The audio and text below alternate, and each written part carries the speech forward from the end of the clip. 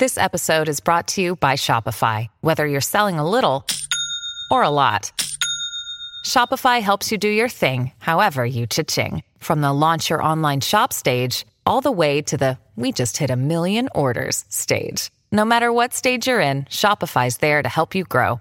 Sign up for a $1 per month trial period at shopify.com/special offer, all lowercase. That's shopify.com/special offer. What is going on, everybody? Mike Curlin here from the Bases Loaded podcast. And just a reminder, for those who don't know, we have teamed up with Rotoballer this year for the 2020 season, which means we're joining the Rotoballer Radio Podcast Network. Since 2013, Rotoballer has been grinding away, providing millions of fantasy baseball players their fix for in-depth MLB analysis and player news. If you haven't heard, Rotoballer's 2020 draft kit is live, and all Bases Loaded listeners can get 10% off Rotoballer's draft kit by using discount code BASESLOADED. Rotoballer is home to #1 Fantasy Pros accuracy ranker Nick Mariano. Nick's 2020 rankings and projections are available as part of Rotoballer's draft kit, along with printable cheat sheets, draft sleepers and busts, and more than 300 2020 player outlooks, and tons of in-season tools. All of this from Rotoballer is available for 10% off with discount code BASESLOADED. Just go to rotoballer.com/basesloaded and get your draft kit today. And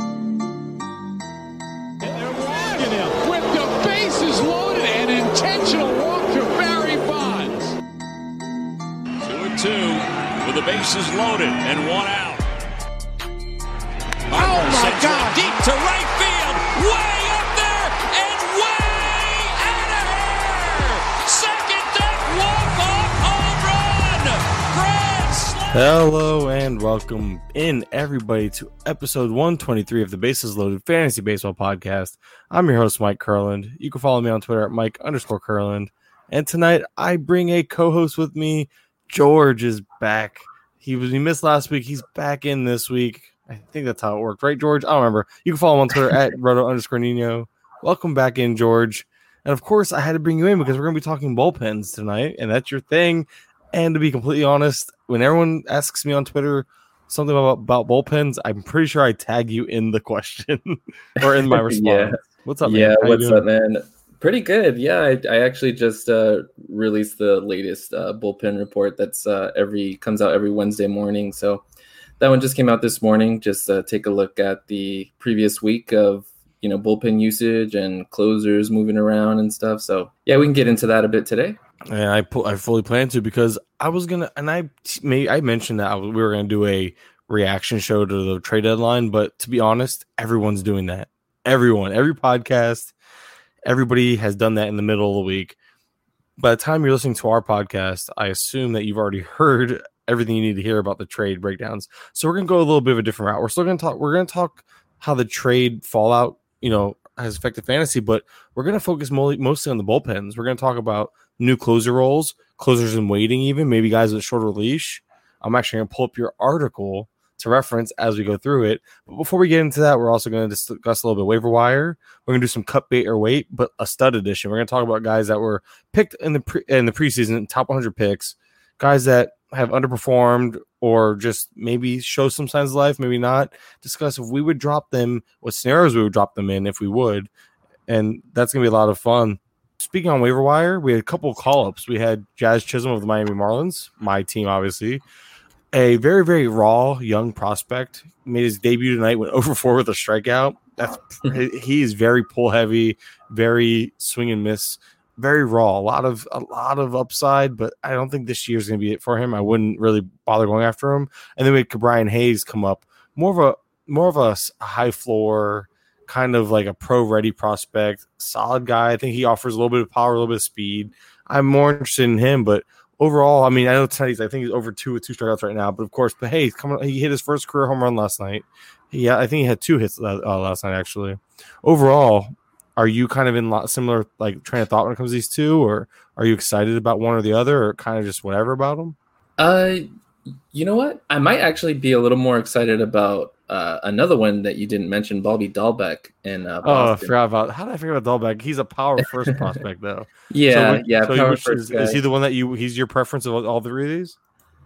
You know what? It's tough because Chisholm, I mean, big time power speed, potential, but strikes out a lot. I mean, same with Dahlbeck. Yeah, I mean, they're not really on my radar so much, unless it's like a 15-team league. Maybe take a chance, but yeah, it's kind of hard to say right now.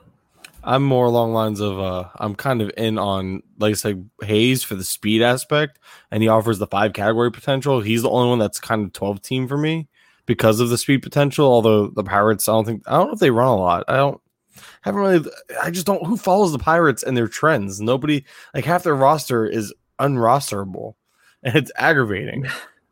Yeah, and it's been a rough year for you and your Josh Bell shares, huh? That's right, and my Brian Reynolds shares too. Oh, you're right. You were a Brian Reynolds guy. Completely forgot about that one. Actually, no, I didn't. We have a bet, and I'm looking at the team stats right now. Actually, so I was trying to stall while I did that. Let's look up. I'm looking at the stolen bases. I'm looking for the Pirates. Oh, the Pirates are third to last in stolen bases, tied for third to last in stolen bases in the league. And they have kind of some run first guys, or at least some speed on their roster, and they're not utilizing it. So that kind of could be concerning for Brian Hayes. Just something worth mentioning in the when it comes to him. But other than that, Dahlbeck, like I said, I like Dahlbeck. I really did. I actually remember talking about him a little bit in the preseason because I just liked him for like your deeper like draft and holds and your whatever those types of formats. Just I expected him to come up after the trade deadline, which he did. Mitch Moreland got dealt to the Padres, and that opened up a spot for him to play. And he's playing almost every day. And again, it's a power first profile. He's almost like Pete Alonso, but like light, obviously. Like that's kind of his profile. 240-ish batting average, big pop, some swing and miss, but the Duke can smack dingers. So that's all I can about. Sorry, he did hit a home run. He hit a home run his first game in.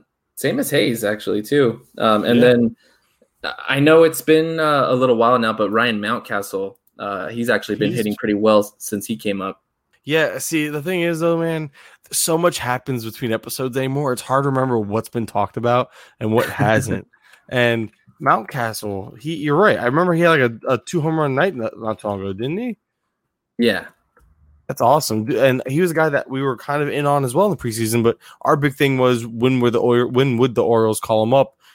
We knew that the bat was like ready. He was always a kind of a high 200s hitter, low 300s hitter, and there was some power there. Last year he hit 25 home runs, the year before 13. This is AA and AAA, so we knew the power was there, and he had a solid eye for the ball with always decent K rates. The walk rates were kind of low, but I'm guessing it's because he made better decent contact.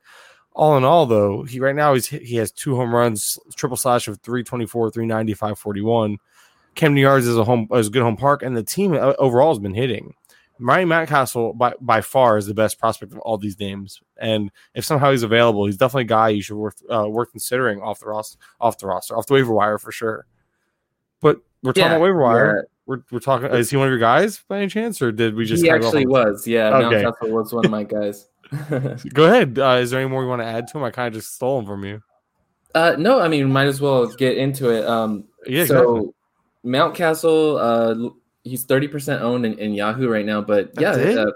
Right, yeah, that's it. Yeah, he's been playing mostly outfield, right? He's been playing left field for whatever reason. Yahoo had him as shortstop. Yeah, I know, it's awesome. That's kind of weird, but yeah, so he's got outfield eligibility now, but like you said, a good hit tool, decent power, and a really good home park, man. You look at the Orioles schedule. I kind of want some Baltimore shares to end the season. Mountcastle could be really valuable, I think, across all leagues.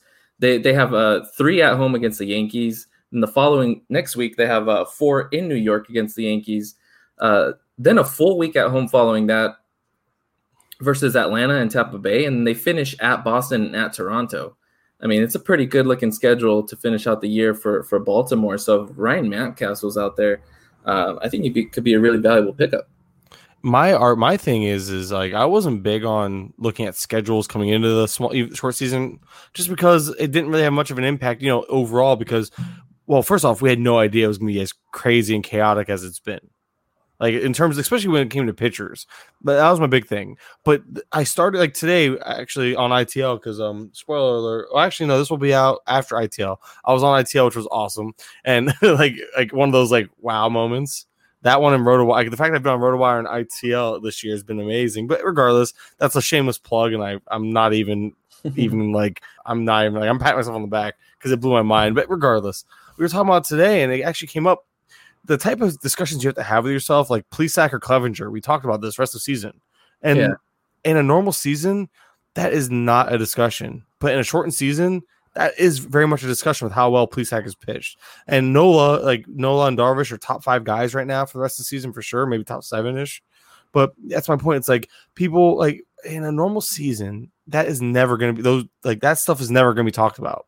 But in this season, it's crazy, it's chaotic, and guys like Ryan Mountcastle, guys like Renato Nunez, Brad Miller is a guy on this waiver wire list I was going to highlight a little bit, and we'll talk about in a moment. But just these guys, like, you gotta just ride the hot hands, because for 3.5 weeks, there's a chance that these guys outperform these studs that we're going to talk about a little bit. Actually, these studs that are just underperforming, and if they have no signs of bouncing back, it's one of those. If you can still trade, get from under them, if you can, if you can't, and you're like entering the playoffs, because some teams play head to head, you got to consider dropping them. But it's a whole other tangent. You know what? I haven't talked to anybody in a while, man. George, I missed you, man. I need this back and forth.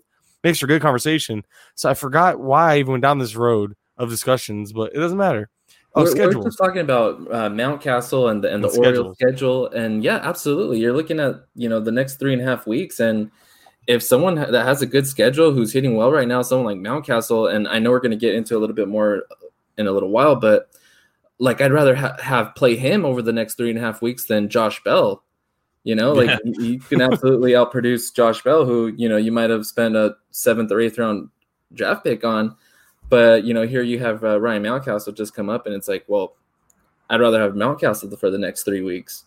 Yeah, that's exactly my point. And I'm glad you mentioned that, because, again, we are going to get into that. And I think we've said that 5 times. But before we do, let's talk about a few more names on the waiver wire. And I didn't look at schedules, but now you know what? I'm not going to lie to you. I didn't look at them. But after today, between talking to you and then Bogman and Welsh, I realized the schedules actually matter now more than ever, especially with pitchers, because now you can kind of plot out those final 3 to 5 starts. They're going to get those, that range of 4 to 5. You can kind of plot out where they're going to land, unless, problem is these games are still postponed. Doubleheaders are still to be played. Injuries can occur. I get it. You can still, but the next 3 starts, you usually can look forward 2 to 3 starts, and you're relatively safe in doing so. And beyond that, there's not much season left. So schedules are starting to matter. Maybe we should do a podcast highlighting strength of schedules. That would be kind of a good idea. Highlight players just off these teams that have really good schedules, hitters and pitchers. God, make sure you. Oh, look at that! See, look, the sirens. They're sounding. They're sounding in excitement for this idea. God, I love. That reminds me of work. I can never hear a siren again, and I'm happy.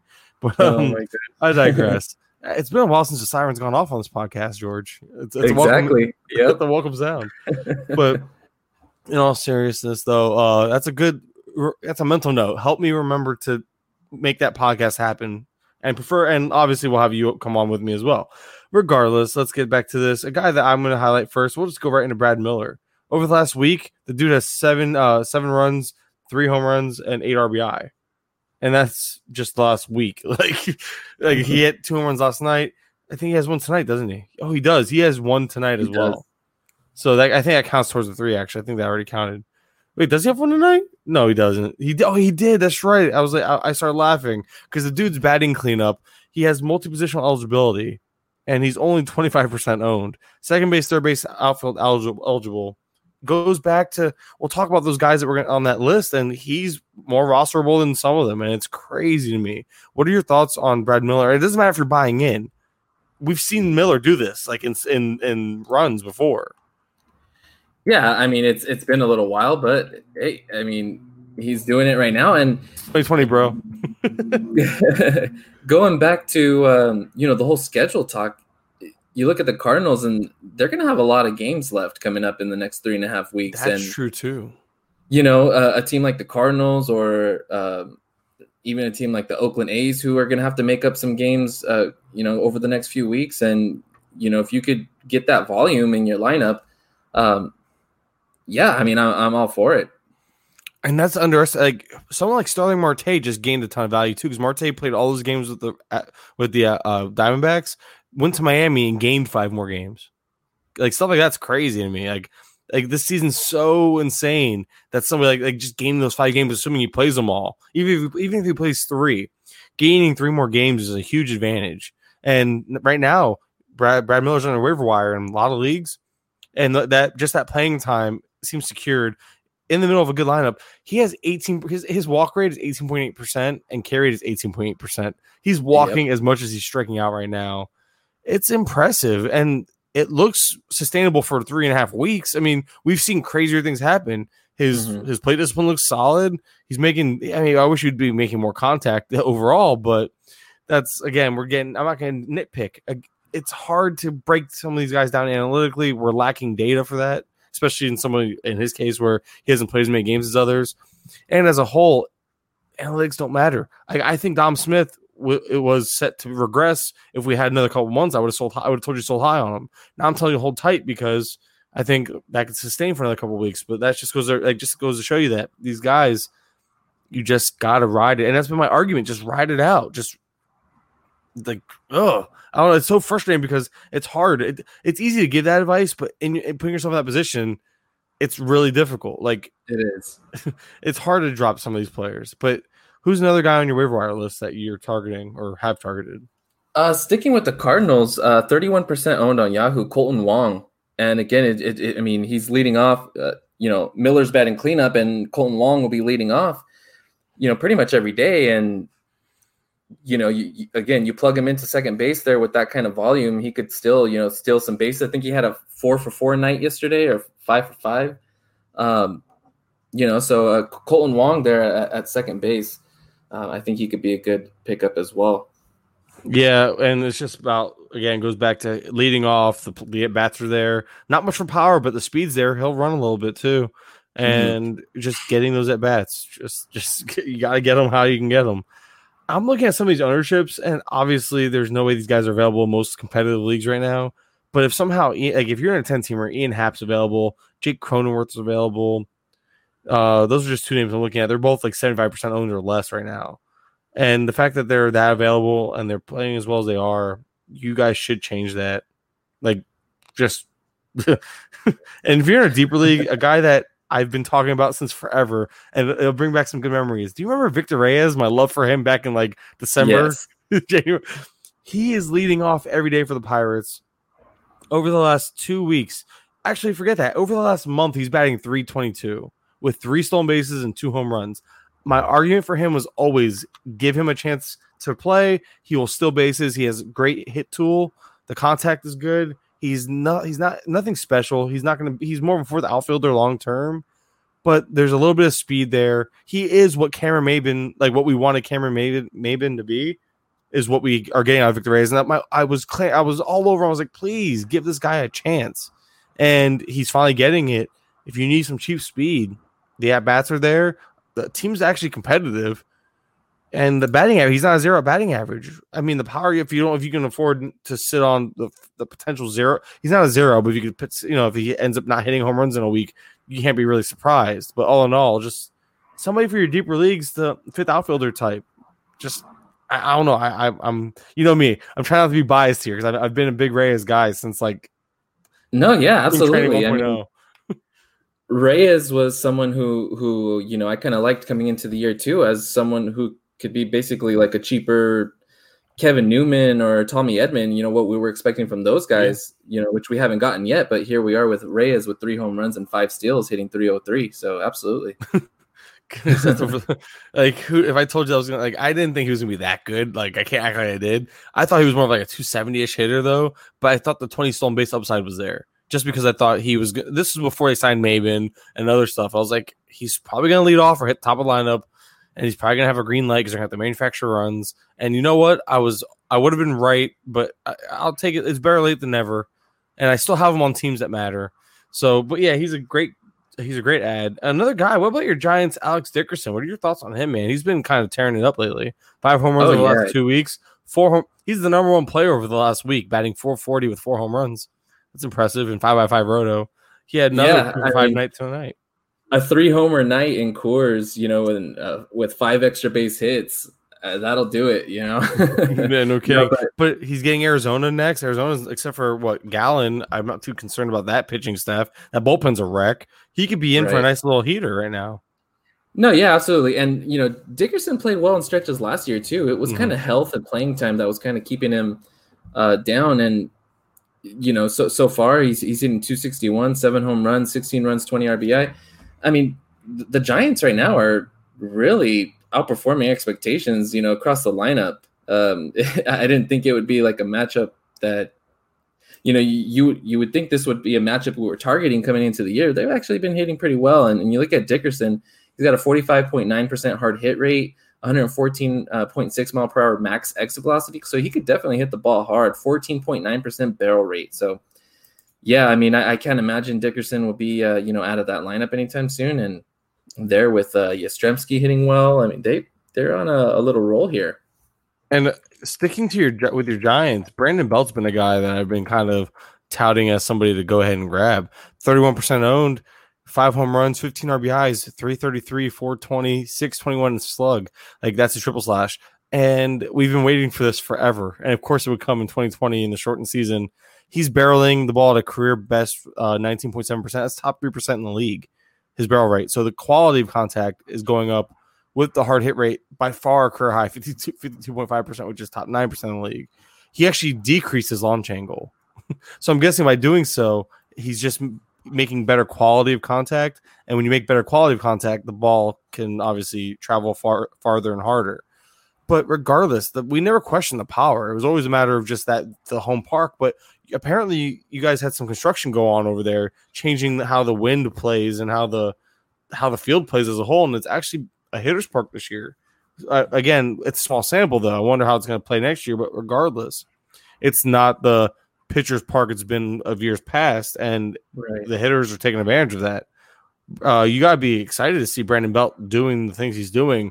Granted, what is he, 30-something years old? 32. I mean, better late than never. I mean, the one year when no one rostered him anywhere. But you got to like what you see, man. Your Giants are like, you have like this sneaky value. And if you look at his StatCast page, it's mostly red too. Yeah. I mean, the Giants making the playoffs was the last thing I expected. But right now, their pitching is rough. They're sitting at 8th. Yeah, the bullpen is rough. I mean, if they weren't going to sell off anything at the deadline, I mean, if they're thinking that they're going to make a playoff push, why not get some help in that bullpen? I mean, cheap help. You can get cheap help. Look, I mean, you saw teams give away a few really cheap, like Taylor Williams types, didn't cost a lot. But yeah, I feel like you guys had some really solid trade pieces. Like you could have traded Yaz for probably a solid. Like you saw what Nola went for. I'm pretty sure Yaz could have got like a Nola type of return. Which I mean, I'm not a big Trammell guy anymore these days. But you would have loved to get Trammell just to see the potential there for Yaz. And I feel like you could have gotten that type of return.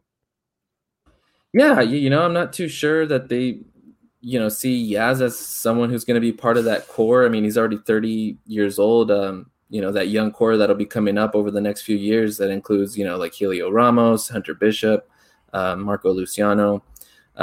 So, and then they had Kevin Gausman as well, who will be is a pending free agent who's been pitching well. Gausman's actually on my waiver wire list. His next matchup is actually going to be against those Diamondbacks who just traded away Starlin Marte. So that's a matchup you're definitely going to want to target now. And Gausman gets the Diamondbacks next. So if he's available out there, 31% strikeout rate, 5.3% walk rate.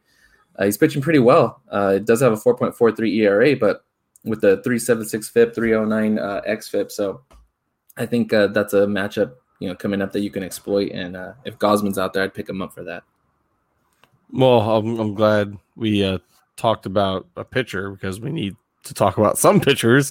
But I just realized we've only talked about hitters. Is there any pitchers that you've been adding, or has it been more of like a streaming type of thing? Because I feel like there's no good pitchers available. You look at some of the guys like on the most added list. Corbin Burns, 62% owned. He's not available in any of my leagues. Marco Gonzalez, 61% owned, not available in any of my leagues. I just don't know who's even available anymore.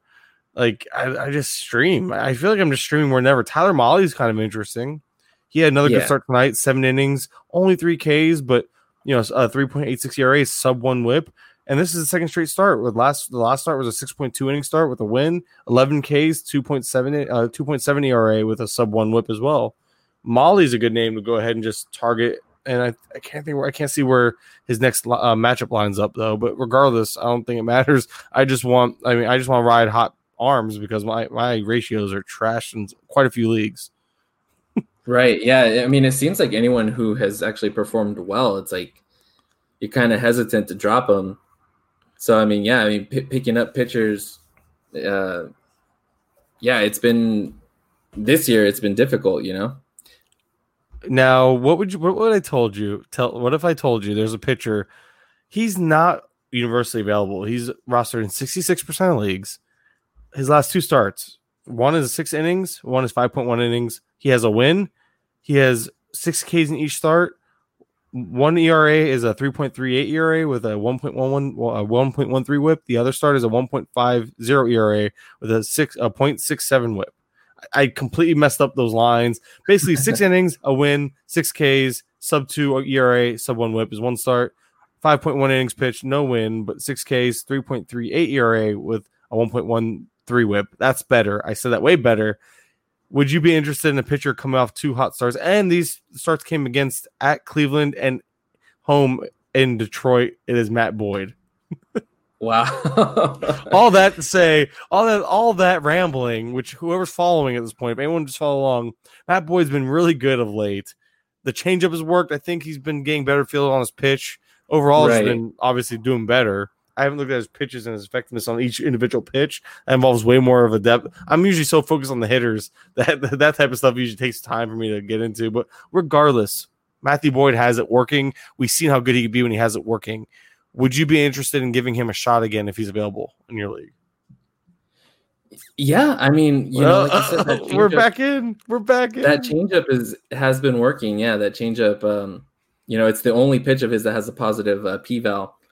But crazy because he has the good slider. I guess he has. Yeah, the only thing that scares me is he could be getting Minnesota a couple of times to finish the year.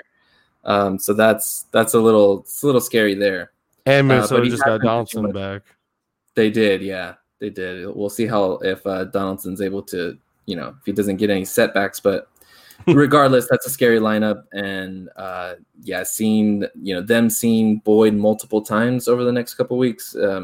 Not too sure how that's going to go, but it's definitely encouraging and gives me hope for next year. A guy I'm loving for next year, Sixto Sanchez. He's available only. He's available. He's only. I have loved watching him pitch, dude. It is impressive. He's that highly touted prospect. It's like he lost some of that shimmer, that glimmer, whatever that word is. He lost some of that when he got traded to Miami in the Phillies deal. But dude, he's looking every bit of legit. The ball is moving every which direction with control. It is impressive with velocity too. He's pumping it in there. He's not available in all leagues, but if he is, he's a must-add guy. Get him on your team.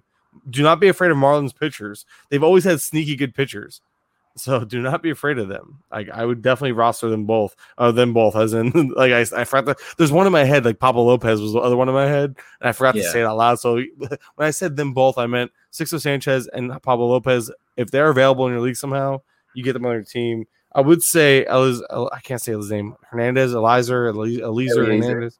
Eliezer, thank you. I knew I was gonna mess that up. Eliezer Hernandez, but he's injured right now. Seems minor, but right now anybody injured can be dropped. Period.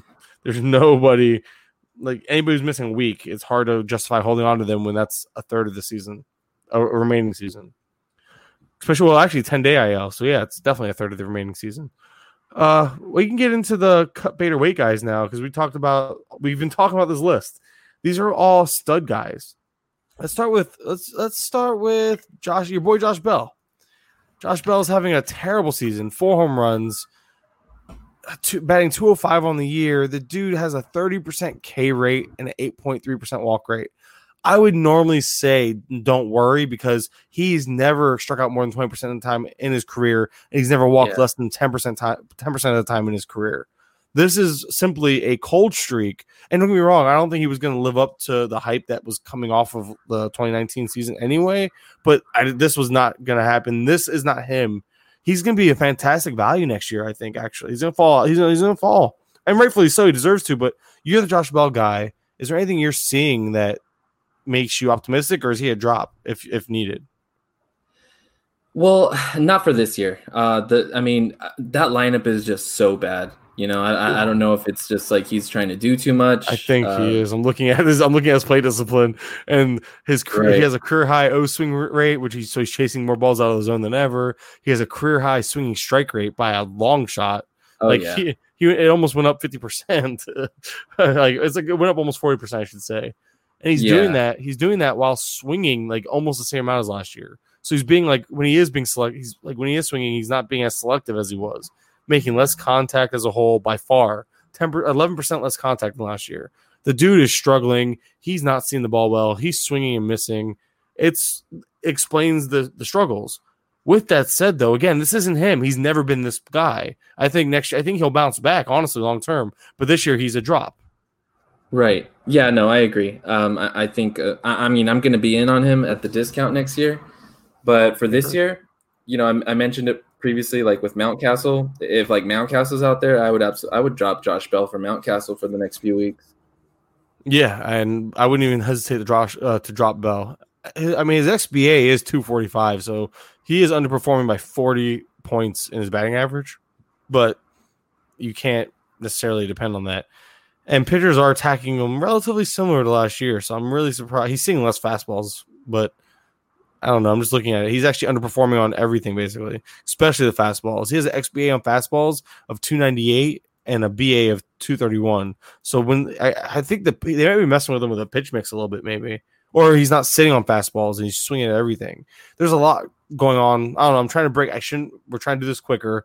I'm trying to break it down fast. I'm trying to break them down because it's so aggravating to see Josh Bell struggle. Because I do like Josh Bell, just not this year. But going on to the next guy, Chris Bryant. He just got activated off the IL and he's out. First game he played today, he was out. Didn't see any update as far as injuries. I'll double check while we talk about him, but I don't know. I think he's a cut too. He hasn't done it. What has he done for us this year? Yeah. And when we say cuts, we're saying if you're in a league that's like, I don't know, man. Some of these guys, like, I'm ready to cut these guys in 12-team leagues, especially for like a Brad Miller or other guys like that. I understand it's tough and it's not normal. It's not comfortable. If you could trade them still, go ahead, try to get from under them. I'd rather have Jake Cronenworth than all of them, but there's nothing here to suggest they're going to turn it around. And I think Chris Bryant is playing injured. Right. Yeah. You know, he's just returned from that finger injury and it's just all year, you know, he's hitting under 200.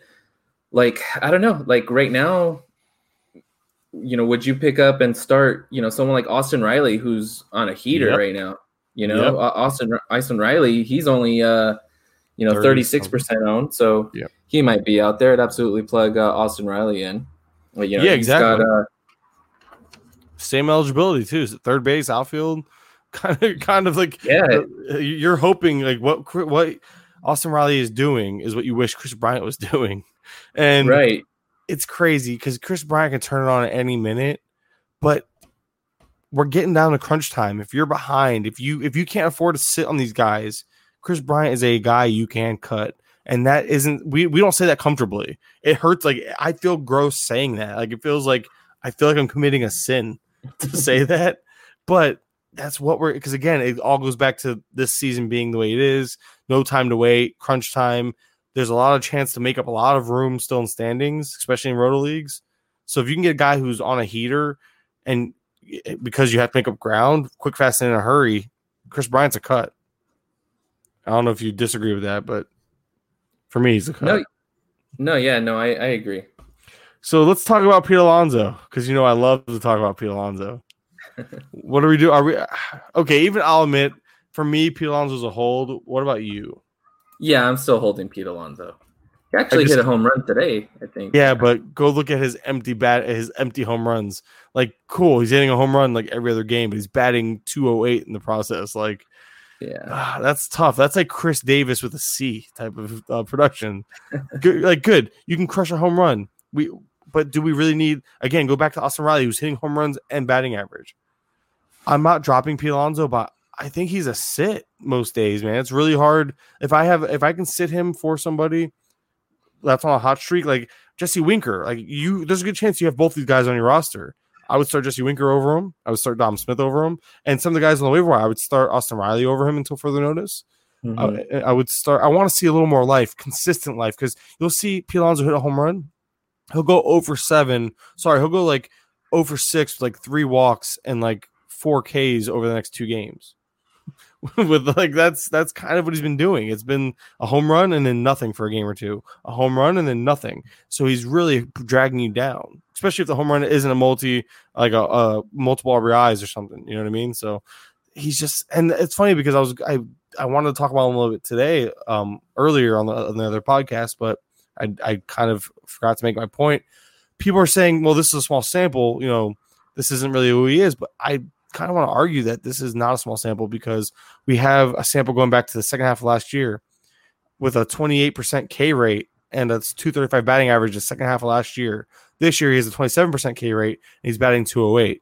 The BABIP is a little lower, but only 30 points lower. It's still 250 to the 280 that he hit last year. So yes, he should have some BABIP regression, which makes sense. But even if he regresses some BABIP, we're still talking only a minor batting average, probably up to that 230 range. So are we sure he's ever going to be that? He hit 260 on the season last year. Are we sure that's not his ceiling until it's proven otherwise? Because everyone expected him to kind of be that, that was going to be his floor. He was going to hit 250, 260. And people say, me and you were big on the whole, he's not going to hit 50 again. And right. I think that was his career high year, even his rookie year. Crazy, I know. But unless the ball stays juiced, I don't see that happening again. Plus, didn't they sneakily put a humidor in? That was one of the things. They were one of the parks, I think, I put a humidor in. Was Citi Field one of those? It might have been. I don't remember. Yeah, I don't remember either, but I'm pretty sure it was. But regardless, the power is going to play, but you're just looking, there's a lot of red flags here. And again, with him, it's a larger sample size than just this season. If you go back to the second half of last year, it started there and it's pretty much continued. OBP leagues, though, he's still pretty worth it.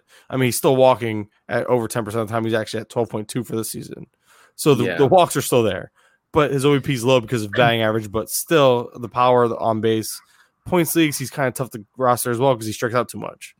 It's weird. I mean, I'm wondering, is he going to be in that 70-ish range next year? 75? You're going to have people drafting him top 50, and I'm out. I'm out on that price. Yeah, it's going to be interesting to see how much the needle actually moves for guys like this. I mean, the strikeout rate is not all that far off from last year. I mean, the thing that kind of really sticks out is the BABIP is pretty much 250. BABIP is a lot lower than what we're accustomed to seeing from him, even in the minors. So I don't know. I think, I think we're going to still see him maybe going in the top 50 next year. I can't do it. But yeah, I mean, as far as the next 3.5 weeks, I mean, who knows? He's a hold for me, though. I do agree that we aren't going to. I know we rambled on a little bit, but I just wanted to stress my concerns because, again, it goes back to the second half of last year. Because you're mentioning the whole season, like the strikeouts on the season. The strikeouts in the first half weren't that bad. It was the second half where they spiked, making the average kind of put it in line now. So you have that 28%, 27%. Those aren't, and that's not a low amount. That's like a fringe, like you should be worried amount. You know what I mean? Like that's like that weird danger zone of like, man, this guy really does strike out a little more than you feel comfortable, drafting him for. And if he's just a power hitter who hits 250, why are we drafting him in the top 100 picks? To be honest, because you're hoping he's going to be elite in home runs. You have to hit the ball to be elite in home runs. I mean, I hate to put it that way. You get my point, though. It's like, his skill set isn't. I mean, I don't know. 40 home run hitter hitting 250. I'd rather just take somebody who's more secure with other skill sets and then pile on the power later. Plus, I feel like power is the easiest thing to find off the waiver wire anyway. Regardless, that's my soapbox on Pete Alonso. I hope you're listening, Zach, because it makes me happy to know that I get to talk about Pete Alonso, and I should get a Scherzer, assuming Olsen can keep going. JD Martinez is a guy that you were kind of like when you did that awesome little list you made. I forgot what it was. It was basically showing that he could be in for a little bit of a decline. You did not see this coming. I know no one saw this coming. And I don't see I don't really see a lot of reason. I mean, we're talking about BABIP. His BABIP is almost 100 points lower than what last year's was. So he's just a guy who's being like a little unlucky. The ground balls aren't even up. The line drive rate's the same. He's actually hitting more fly balls, but he is pulling the ball less. So maybe that's hurting his power a little bit. But regardless, I think he's somebody I'm not dropping at all. What do you think about JD Martinez? Yeah, no, I'm not dropping him yet. I think he actually had a pretty good game today. He had he went 2 for 4 with a double and 2 runs batted in. So yeah, it could turn around for Martinez. But yeah, he is someone who coming into the season, I was looking at players that were over 30 and see if there were any trends there. And he was someone whose barrel rate had been dropping year over year over the last few seasons, along with his exit velocity on fly balls and line drives. So, but the contact rate was still elite. So, I mean, I didn't have any hesitation that, that he would be a 290, 300 hitter who could still hit, at a 30 home run pace, which is still extremely valuable. That's a second, third round pass, regardless. So no, I'm still holding on to JD Martinez. A guy that I got to look more into now, because I looked into him a little bit, but I realized this guy doubled his launch angle, and that's George Springer. And he's struggling, and his batting average is 194, but the dude has an XBA of 267. So it's like, wow, why is there such an issue there? Then, you can I probably can look up his BABIP and all that, but I'm not going to do it now because when his launch angle, and his launch angle is up almost 10 degrees. Like it went from 10.4 to 20.3. With that, the barrel rate dropped, so he's making less. His sweet spot went up, though. Oh, man, this is such a weird profile. The hard hit rate went down, though. But you look at it, and another thing that's really worth noting is that his pull rate's a career high 50.7%. I wonder if he's just trying to yank everything out of the park.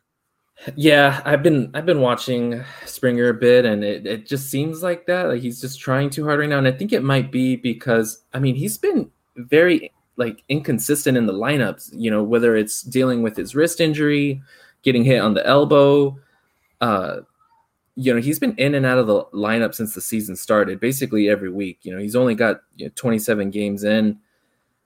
So, I'm not too worried about the skills as far as Springer goes. I just think that, he just hasn't been able to get it going.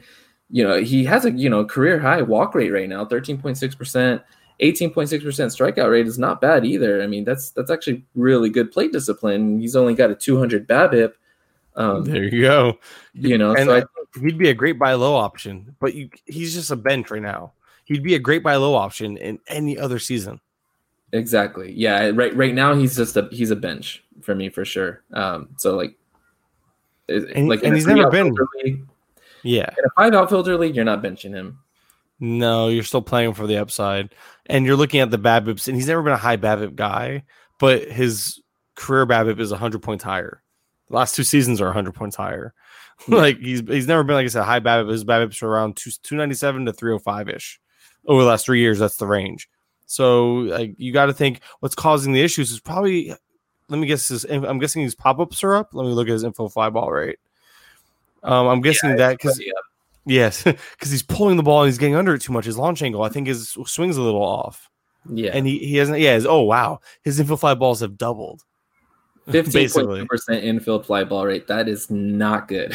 Well, yeah, especially with it coming off 2 straight airs of 8.2, 8.3, and again, his pull rate being up so much. I think he's just trying too hard and he's getting under the ball.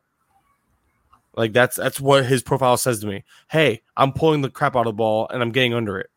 Yeah.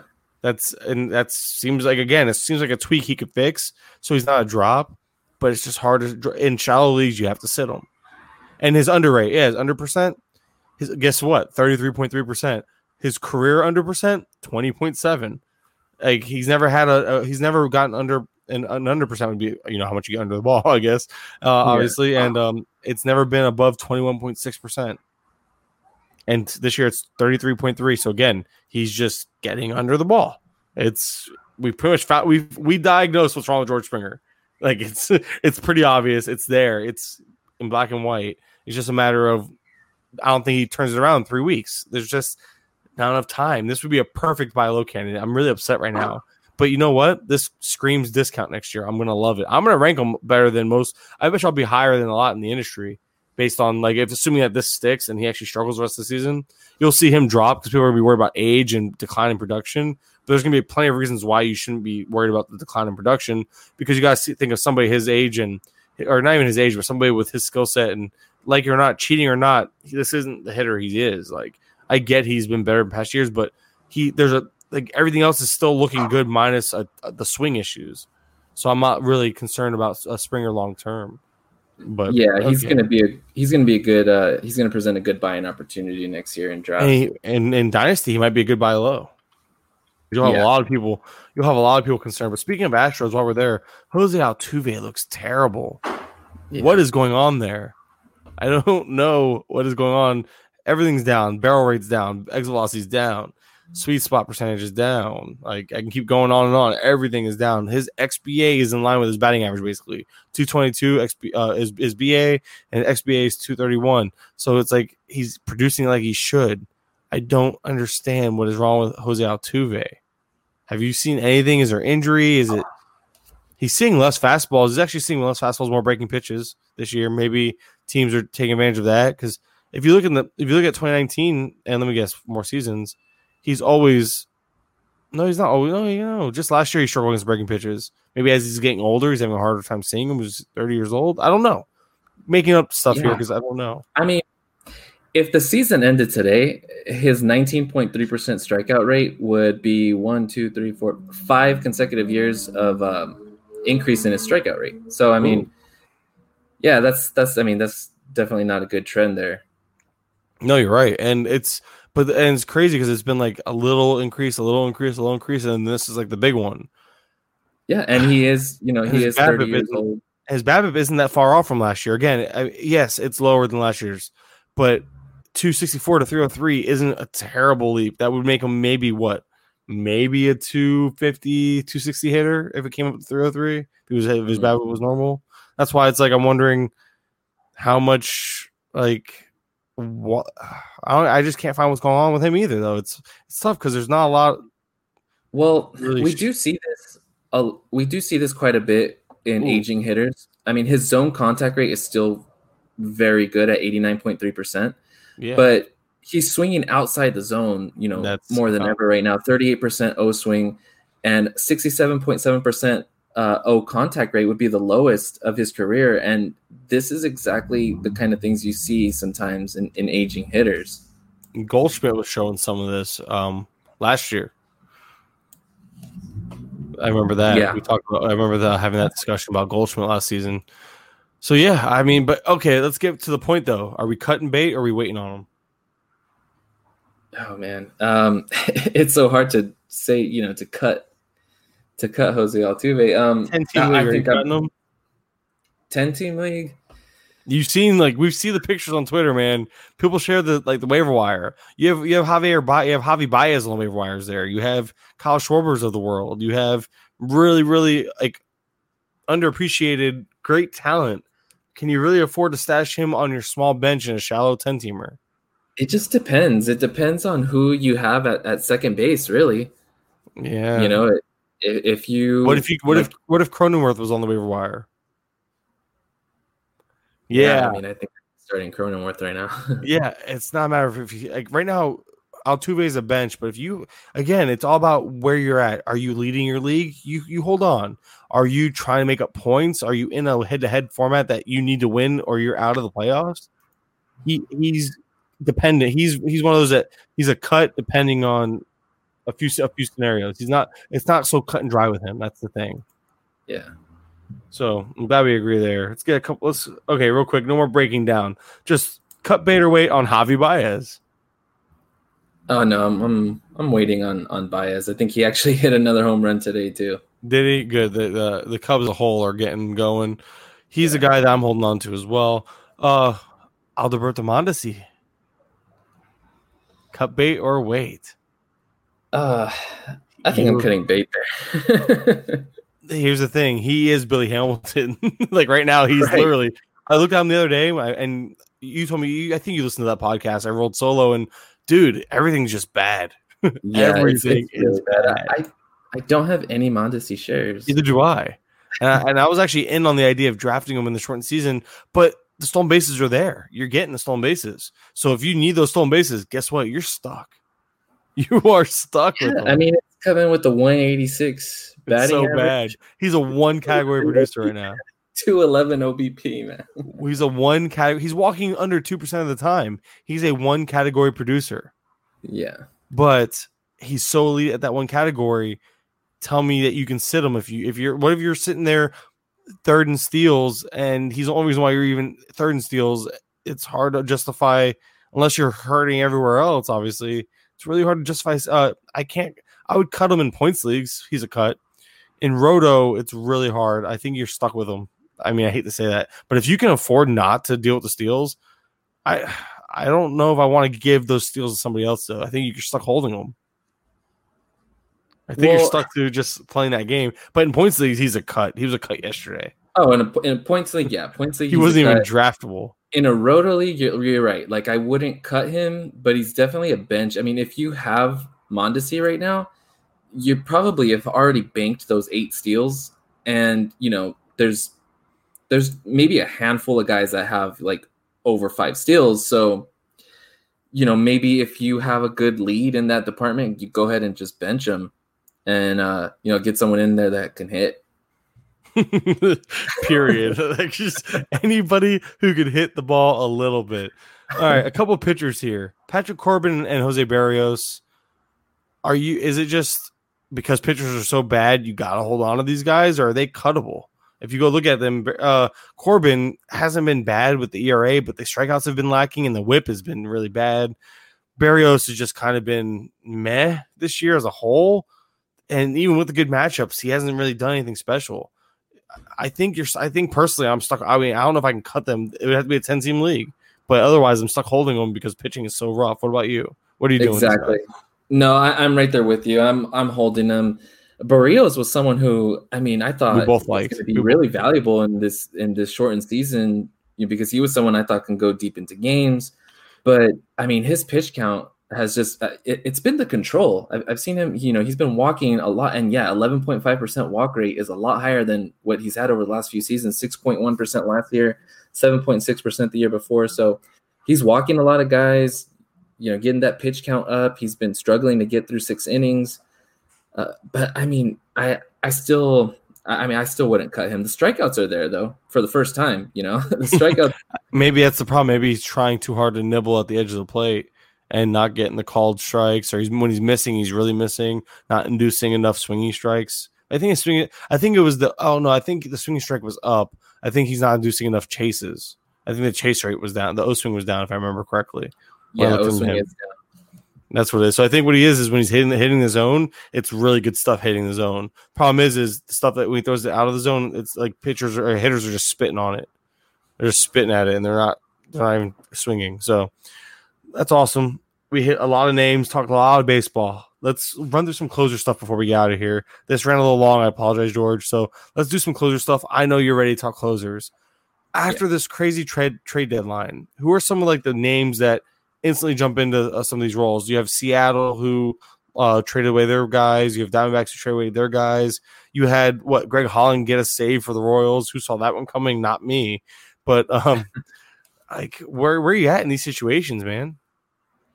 Yeah, so I mean, a lot of the guys that were traded, they weren't great situations to begin with, and they got traded to be just like middle relievers. So, I mean, you look at like Baltimore, they traded away Michael Gibbons and Miguel Castro.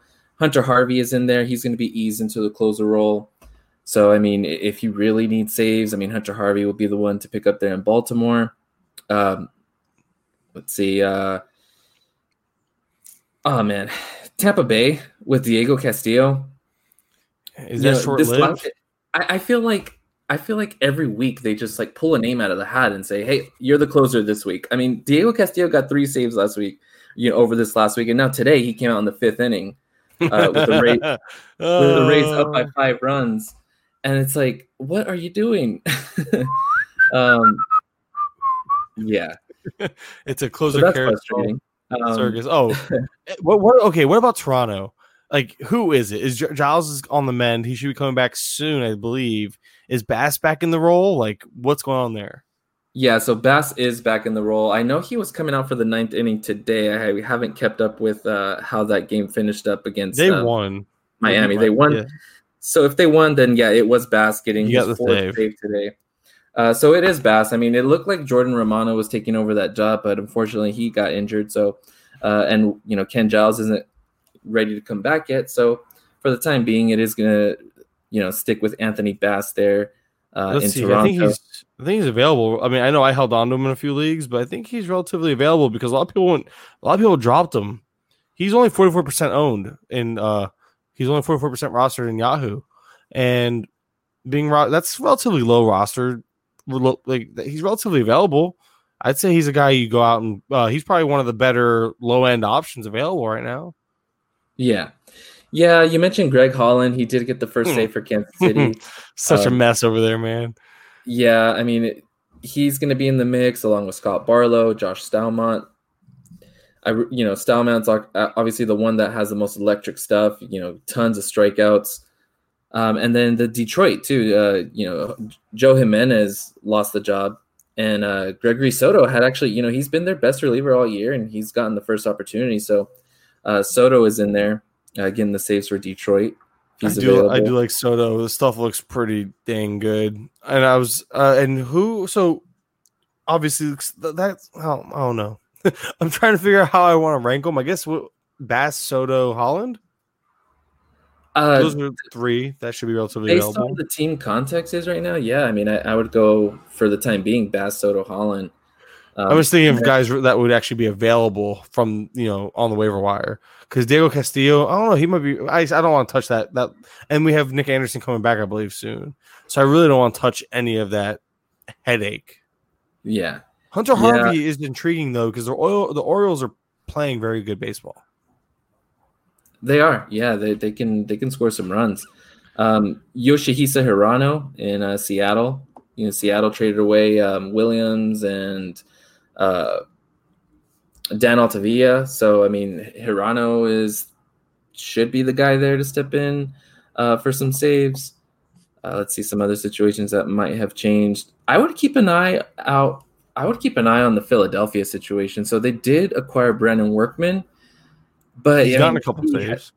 Yeah, he's also blown a couple saves. I mean, hasn't been so sharp. I need him. I need you to will this into happening, man. No, I mean, they traded for David Phelps from Milwaukee, and Phelps has actually been really good. I would keep an eye on that situation. If Workin, comes out and blows another save, keep an eye on David Phelps. He could possibly take over there. What about the Chicago Cubs? I was just looking at the Cubs. So am I. So let's talk about the Cubs because Kimbrel was like looking towards getting it, then blew one. Wick seems like he gets his chances and then blows up too. Jeffress, exactly. I don't know. Jeffress has done it before. We've seen it. He's who you have kind of with an asterisk next to his name. Tell me about that situation. I have them set there like kind of in a committee right now between Rowan Wick and Jeremy Jeffress, but Jeffress has been getting the job done recently. Even the newly acquired Josh Osich gave up some runs the other night too. I would stick with Jeffress if you have him. I would keep him in there, keep him in the lineup. I think for the time being, I think he's going to still continue to get a couple save opportunities here. So yeah, I think it's Jeffress for now. He's not flashy. He's not going to get a bunch of strikeouts, but right now he's getting the job done, and that's what Chicago needs. Just give me saves, like, please. Exactly. Looking at Colorado, I thought Givens was going to be sneaky. I thought they went and got him to maybe because they've been having issues with the bullpen and the closers specifically. But then Givens came out tonight, got the win though, so that's intriguing. But yeah, he came out in the 7th, and Bard got the save tonight. So that's just a situation I thought was worth monitoring, but it obviously is not. But you have Trevor Rosenthal pegged as the closer in San Diego. You think Pomeranz is going to slide back into that setup role, that multi-inning role, and Rosenthal's the guy there? Well, we kind of saw that when Kirby Yates went down.